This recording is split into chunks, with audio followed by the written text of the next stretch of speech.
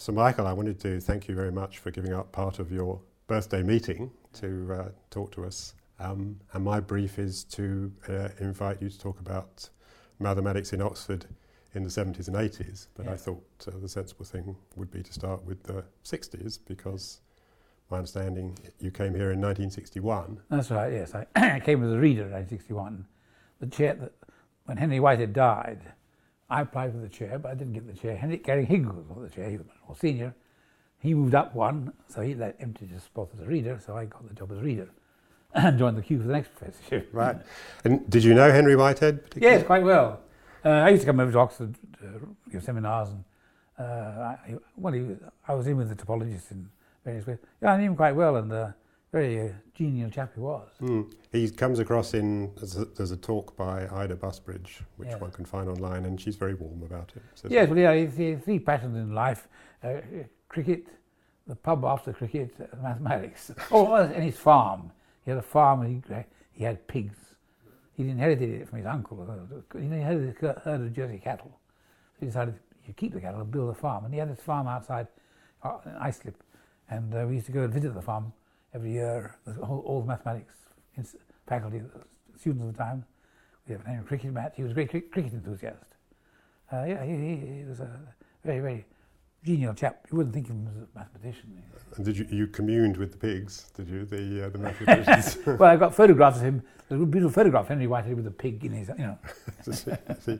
Who were the other Oxford stars? Was Titchmarsh? Well, when I was here, there were four professors. There was Henry Whitehead, who was read by Graham Hickman. There was Titchmarsh, who was the other professor of pure mathematics. Titchmarsh was a very taciturn man. He didn't say much. You had difficulty getting words out of him. He wrote beautiful books, but he very shy. Then there were the two applied professors. Charles Coulson, who was a very extrovert. He was, although he was a theoretical chemist, he ran the show and did all sorts of other things well. He was chairman of Oxfam. And then there was George Temple, who did quantum theory, applied math. And interesting enough, of the four professors, I was the only one who wasn't a churchman. Graham Hickman was, I think, in the congregational lay preacher. And Charles Coulson was a big amongst the Methodists. And Temple was a Catholic and ended up as a monk. Yes. So I was the only one who was. Yes. Did that give a particular character to the style of lecturing, did you think? Was it? Well, I suppose they were all used to addressing a public audience. But they were very different personalities. And there's interesting, mixture of personality. Coulson was the dominant figure. He got the old.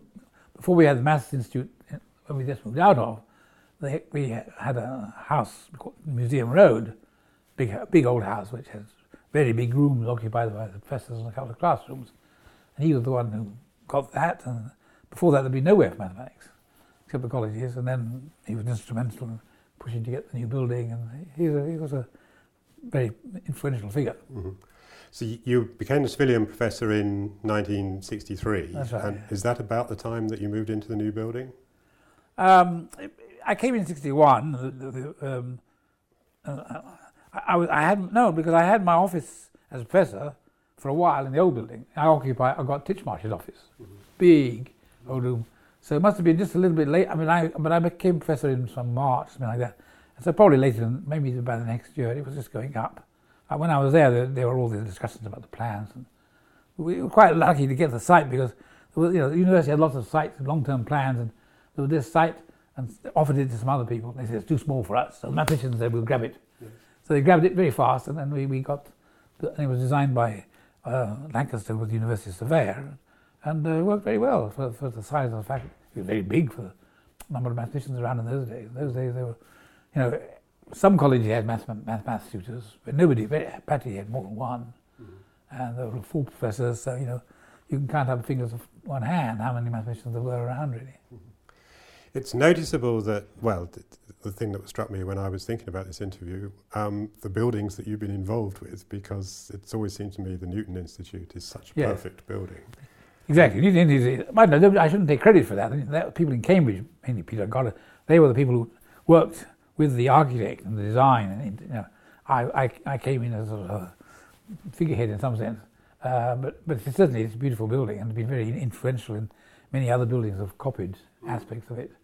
the way it's designed to encourage interaction, open space and so on. And that was a very, very, very nice building. And the maths building was nice, also nice buildings. But again, I wasn't involved with the committee stage doing the planning, but that was one of the early users. Well, we'd like to feel that in some sense buildings had got better, that they were better adapted to their purpose and so forth. Well, I mean, the Newton Institute came quite late, of course, and that has, I think, influenced this building. I mean, the layout, open spaces, staircases. This is much bigger, of course, and it influenced a number of institutes in other parts of the world, like the Fields Institute in Toronto, very much modelled on that. And that one definitely was one where the building was built around the function, what do the mathematicians want? And you want a place where you can interact and meet. And the architect, he was a small, not very well-known architect, and he was very happy to accommodate the views of the mathematicians.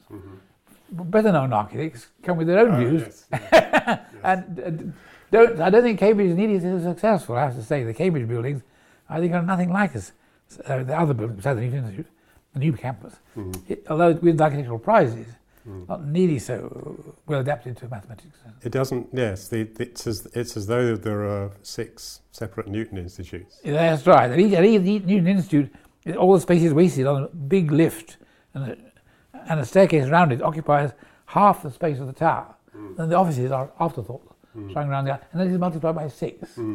Terrible waste of space. But partly because they were very much aware that when the buildings were going up, that Stephen Hawking was going to be there. So everything had to be laid out so that Stephen Hawking could go into them. But they didn't need to have 6 stairwells, enormous size, at the expense of decent office space and also interaction space. So I think, I'm afraid, I'm not a fan of the Cambridge building. The main cafeteria area is good. That brings people together. And the layout looks nice. But otherwise, Newton Institute is far superior. But done by a small architect who never really he competed for various other jobs later on, never actually got it. He never moved up the scale, in the fairly small stuff. But nevertheless, I think he deserves a lot of credit for that building. I noticed that there was an earlier set of interviews that you did under the Athena Swan rubric. Yeah.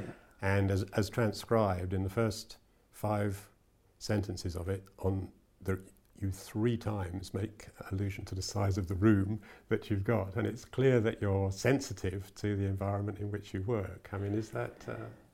Oh yes, I mean, I like a big room, and I have to admit, I can't stand small rooms, poky rooms. I like space, and partly because I think when I walk around, I like to walk. And if you've got a small office, you can't walk in the corridor. So I like and also I like being gregarious. I like to have other people in to talk with, and blackboard and discussions. You can do that comfortably. This is quite a decent sized room. Mine was a good deal bigger. Mine was two offices put together. They were units. But when they first put it up, there were 4 big offices for the 4 established chairs. They had very grand offices. I had one of those when I was a civilian professor. When I came back as a Royal Society professor, I had to make do with I was given a wing, myself and my students. And I put 2 of the offices together to make myself a big office. Yes. Right. So you came back as Royal Society Research Professor in 72 or 73? January 73, yeah. 73. And that's about the time I was being a graduate student. And one of the things that was very vivid in my memory is the illustrious collection of seminar speakers that you had. So in the first year I was there, I think we had Sayre, Bott, Singer, Herzebruck. And it did seem to me that this was one of the extremely useful things for graduate students to be able to... I mean, was it by design on your part that you had... Well, having spent some time in America, a student in America, university, everyone they have a university maths colloquium, big event, wide audiences. And when I came from Cambridge, there they had seminars. They didn't have... And when I came back from America after each visit, I tried to encourage some similar pattern of large-scale colloquium of general interest. So we'd invite famous people. We had these nice big rooms down below. Good audience. We'd let it turn out to cut across borders and mix the people together. And that was deliberate. And I invited people at different times. Later on, I had people like Mark Katz and Peter Lax. I invited Gelfand, unfortunately he wasn't allowed to come. So we invited people who were broad interests, covering a wide range of subjects. And we got very good audiences. Those rooms were pretty well packed out. And I think it did influence people, students, and encourage them and make them feel part of a community. And it was a deliberate policy. Of course, I happened to be pally with a lot of these people. It was easy, but my contacts at Princeton made it easy. But it was a deliberate effort to transport over from America the better aspects of American university system. Yes. Of course, with the Americans, in some sense, it's easier for them to travel because all they do is they have to travel across a landmass, as it were. I mean, how feasible was it to have all these people visiting? And did you have to mortgage your house to Well, in the very early days, when I first came on, I remember very hard getting Sir to come over and having to get money to pay for his trip over. And there were no research grants and so on. And I've forgotten where they came from, but I got £10, which was, in those days, enough to bring somebody.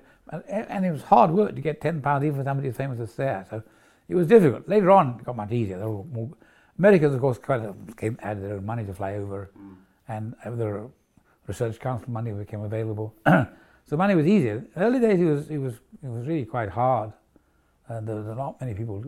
You couldn't get many people. So Roger Penrose arrived around about the same time as you in '73. Yes. And it's often seemed to me that it was one of the great pieces of good fortune for Oxford Maths that you were both here at the same time. Yes. But a lot of the pure mathematical knowledge and technique that he was needing in twistor theory, you were in a position to supply. Yes, my connection with Roger goes back to when we were graduate students. We were both graduate students in Cambridge at the same time. Technically, both under Hodge. After the first year, he moved across and worked with Tod, but we knew each other from those days.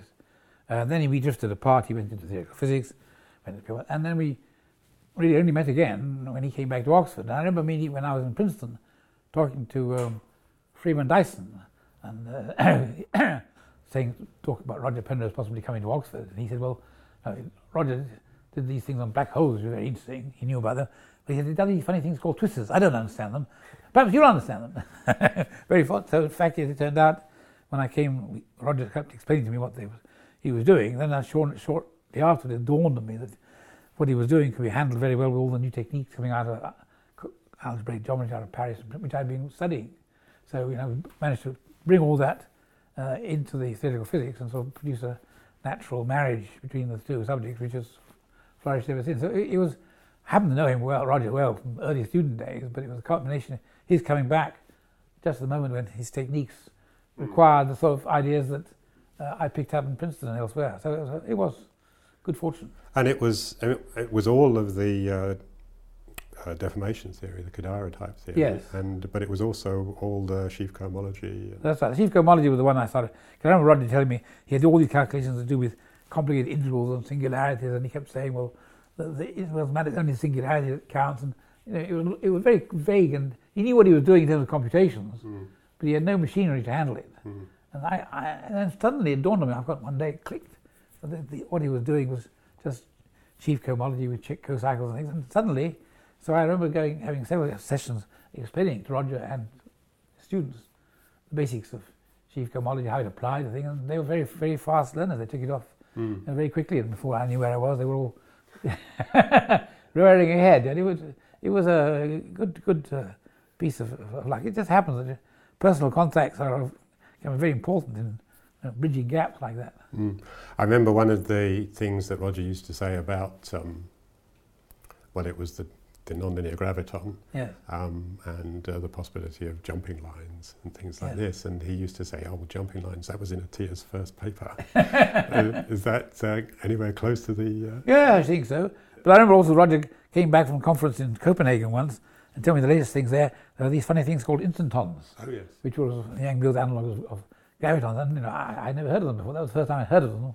It was from him, and then we sort of moved on to them mathematically. Yes, it was a very interesting period where all the ideas were meeting. And of course I learnt from him a certain amount of the physical significance of these things. And so I was learning physics at the same time as he was picking up on the mathematical techniques. So did gauge theory come to you via Roger, do you think?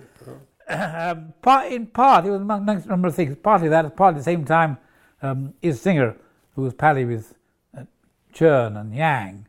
Chern and Yang had talked together and realised that gauge theories of physicists were the same as the connections of 5 bundles and so on, which Chern did. And Singer was in that group, his friends with Singer, Chern, and he told me about them. So, and I went to MIT and talked to the people. So it was a very quick interchange. We discovered that what mathematicians had been doing and what physicists were doing were really very close, all this work on anomalies and stuff. So that was independent of economics, Roger, but the two things blended nicely together. So yes, it was a whole collection of things happening more or less at the same time, very fast moving. Look back at it, and a lot of these things happened in a year or two. Yes. So now we think of decades and so on. Yes. So things move slowly. But at that time, when the things are happening, it can be very fast. Yes. Well, Yang Mills was around since the 50s. But it had been dormant, really. Yes, nothing really happened. Nothing happened. The physicists didn't really find uses for it. And of course, one of my contemporaries at Cambridge was Ronald Shaw, who wrote his thesis independently of Yang Mills. And his supervisor, Salam, said, it's not worth publishing. I see. Poor chap. It was another one of those independent discovery things. That, yes, it was. Because it's around the time. But in his case, poor chap, he's in his thesis, hidden in the university library. And these are all references. People now giving him rather, credit 50 years after the time, but his career was rather ruined because instead of making a big step forward and moving on, he was shoved it sideways. And, right. Yes. But I knew him well. He was one of my contemporaries. One of the you said that you and Roger were both at least notionally students of Hodge. Yeah. And I noticed in one of these questionnaires that you put down Hermann Weyl as one of your great heroes. Yes. I'm pretty sure that he's one of Roger's great heroes as well. So. Yes. Well, I only never actually spoke to Hermann Weyl. I did actually see him at the Amsterdam Congress in '54. I think Roger may have been there too. Somebody mentioned that. I think he might have been. I think all were graduate students, second-year graduate students, and Amsterdam was just across the way, so a natural thing to go there. And he was the man who gave the talk, giving the Fields Medals out to Sayre and Kodara. So I saw this big man up there. And I went to Princeton in '55. Unfortunately, he died just before I arrived, so we never actually met. But influence was still there, and I followed it. His work was still over the years. Yes. Every time I did anything, I found Hermann Weyl was the guy first. Yes, I think it's things like that, isn't it? As somebody might be in a similar relationship with Cartan. They find that Cartan's done everything just before they. That's right. Yes. But it was, I didn't think with the Hermann Weyl thing. I was asked only a few years ago, 10 years, to write an obituary for the U.S. National Academy of Sciences of Hermann Weyl. Oh gosh! For 50 years, he'd been lying around undone. This year. So they asked me, and I said, great, but 50 years after the time, it's unusual. So I used it as an occasion to find out what happened in the 50 years since. Yes. Usually you had to predict this man's work will be important for the next 50 years. Here it was easy. Look what happened over the last 50 years, see what his influence was. So I turned it around. Right. And it was really a rather nice chance to pay my respects in that way. Right, because he had a conformal theory of gravity as well. He had lots of things. He had almost every good idea you find that electromagnetism combined with gauge theories. Yes. I see. I was going to go back and talk about the different students that you had while you were in Oxford, and it's often written down that Glenys was your first student here. Is that Glenys Luke? Well, when I first came here, I sort of inherited or acquired a few students who were here and been looked after by you and James, other topologists. Some of them weren't my students officially, but de facto. Luke Hodgkin was one, some early ones. Glenys came from Australia. May have been the first of the new lot of students I acquired. And then Graham Siegel must have been similar time. He went first to Cambridge and then moved over. So they from that period. And so I had students regularly from then onwards. But then I went away to Princeton. And then when I came back, I got a bumper crop of students. Yes. Well, those ones from the 70s, the early 70s, that certainly includes Francis and then Simon Donaldson and John Rowe and Michael Murray, and they were all one cohort. Yes, and Lisa Jeffrey was in that. Later. She's younger, and Ruth Lawrence. They had 3 very bright women students at the end of my career. Francis and Lisa Jeffries and Ruth Lawrence, all very different. Yes, I got them. So I had students, and I had Peter Kronheimer after that lot too as well. So it was one of the benefits of coming back from Princeton was that I got a chance to get these good graduate students. Most of them came from Cambridge. Right. Yes. Yes, it was a unique crop. Yeah. I mean, do you have any sense of why? Why were they suddenly? What was it in the water that suddenly? Well, Cambridge, of course, had a lot of very talented students. Depending on their interests, they would naturally work with somebody in that field. And at that time in Cambridge, there probably wasn't anybody working in some of the fields. And I'd come back from Princeton, people knew about me, and so their supervisor said, "Why don't you go and work with Atiyah in Oxford?" But Frances Kern, for example, she didn't come to work with a particular topic, she came to get my advice about where she should go. I told her to go to Harvard, but she ended up coming to Oxford. So, but still, people suggested that she come and talk to me. And Simon Donaldson first started to work with Nigel, then he shifted to me. I think the point is, if you've been around long enough, especially you come back from America, you naturally attract students, or people that send them your way. When you're first starting off, you're a young man, and students are hard to get unless they're on the ground locally. But most of my students, well, Nigel was an exception; he was an Oxford student, and Peter Cronheim was an Oxford student. But a lot of the good ones came from Cambridge. Right. What led to your first meetings with Ed Witten? Where did that? Well, that's very clear in my mind. In the mid-70s, when we discovered that we mathematicians were doing similar things to what the theoretical physicists were doing in terms of computing anomalies and so on, I went across to talk with Romain Jacquif in MIT, and so we had a meeting in his office with a group of younger people, and one of the younger people was Ed Witten, and I remember he was at that time a junior fellow at Harvard. He'd been brought in, and I remember by the end of the meeting, it was quite clear to me that he understood more than the other guys. Yes. I was trying to explain what we were doing in mathematical terms, and then he was obviously much sharper, followed it better, and so I ended up by inviting him to come and spend a couple of weeks in Oxford. Same time when I invited Dick Manton to come from Cambridge, and he spent 2 weeks here and gave a lot of lectures.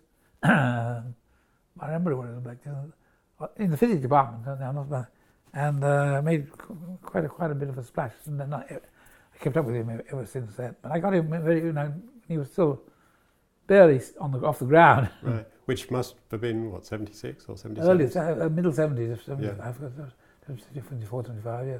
Because I remember seeing him in 76 at a conference in America, and he was telling us all about twistor theory, which he hadn't exactly reinvented, but he picked it up from Roger. Yes, right. Well, he spent time here, you see. 2 weeks, which is that's long enough to pick things up. And he's here about 70.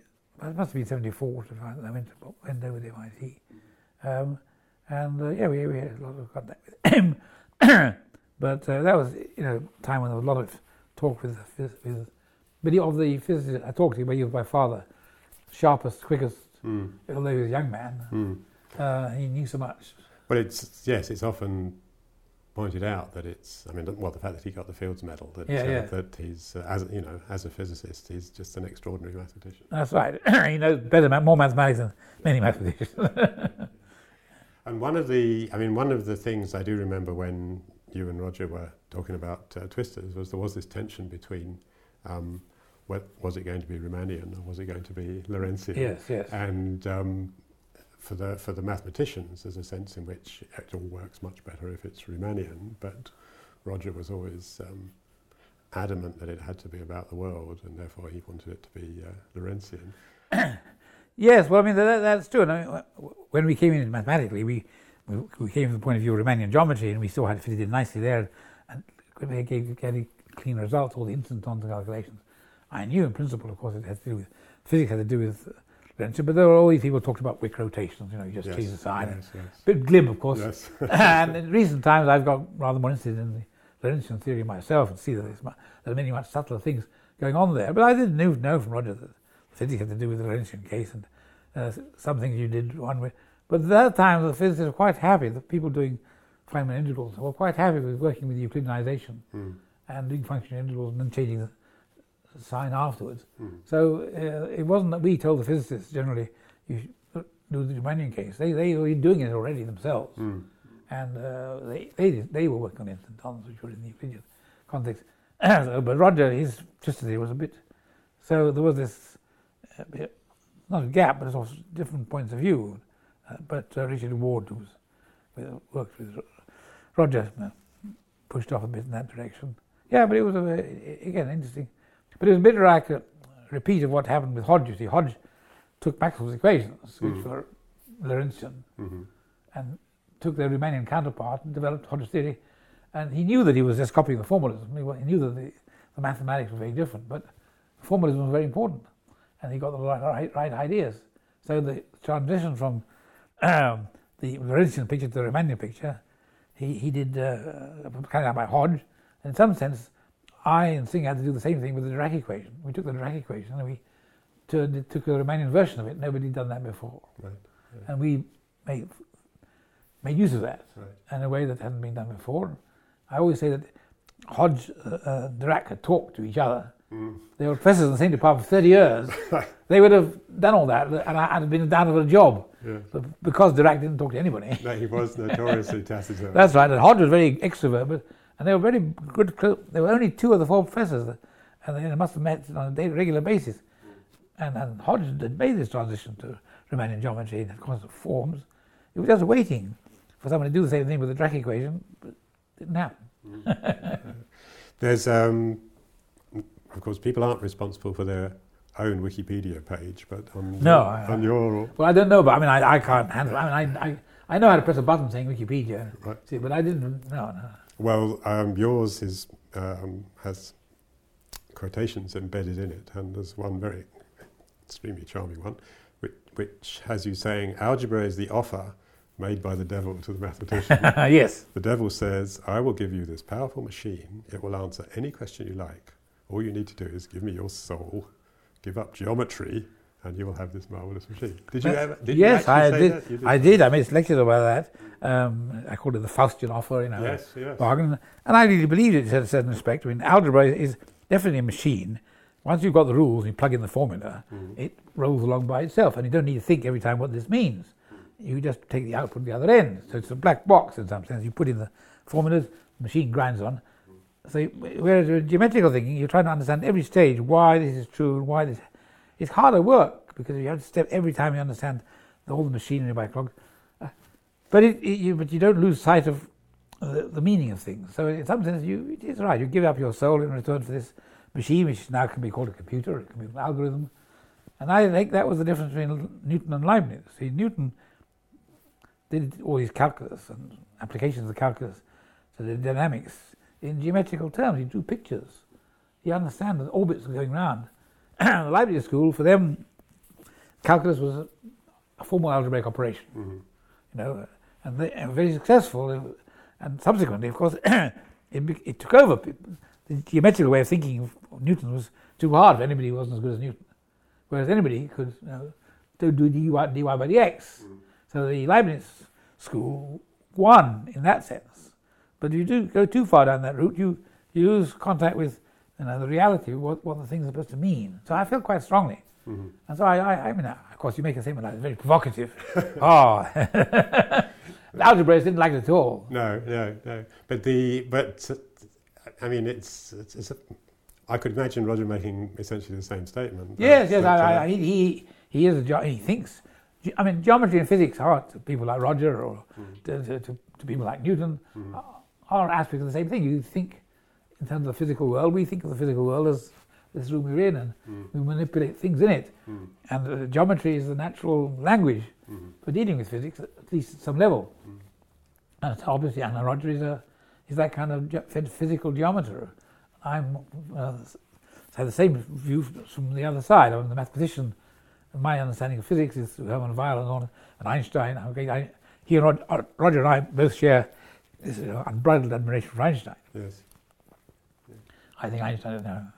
I keep going back to Einstein's papers to understand them more. And I like this famous quotation.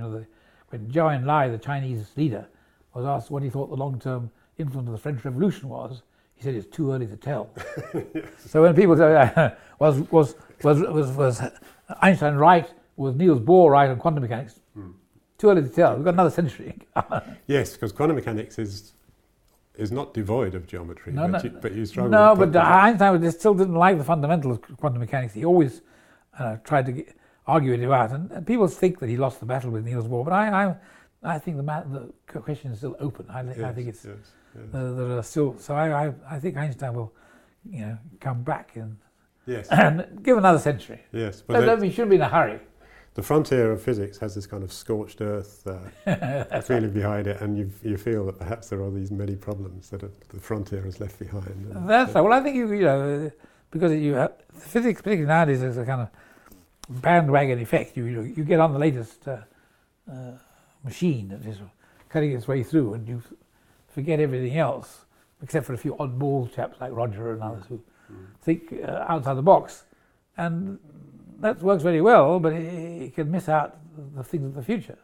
Then you have to go back and pick up all the ideas that were left behind. Yes. And so I think there's in the present system of very fast-moving subject matter, also university appointments and publishing papers, puts a lot of pressure on people to keep up with the front line, to follow the leader.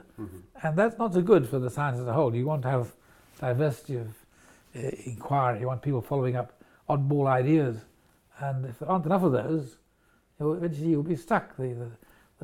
Your marching column will hit a brick wall. A monoculture. You'll have a monoculture. Exactly. That's no diversity. We want biodiversity of ideas, which is actually, of course, interesting enough that the people have taken that idea of selection, natural selection, into the world of ideas, and say you want a lot of ideas, and the best ones survive, and so on.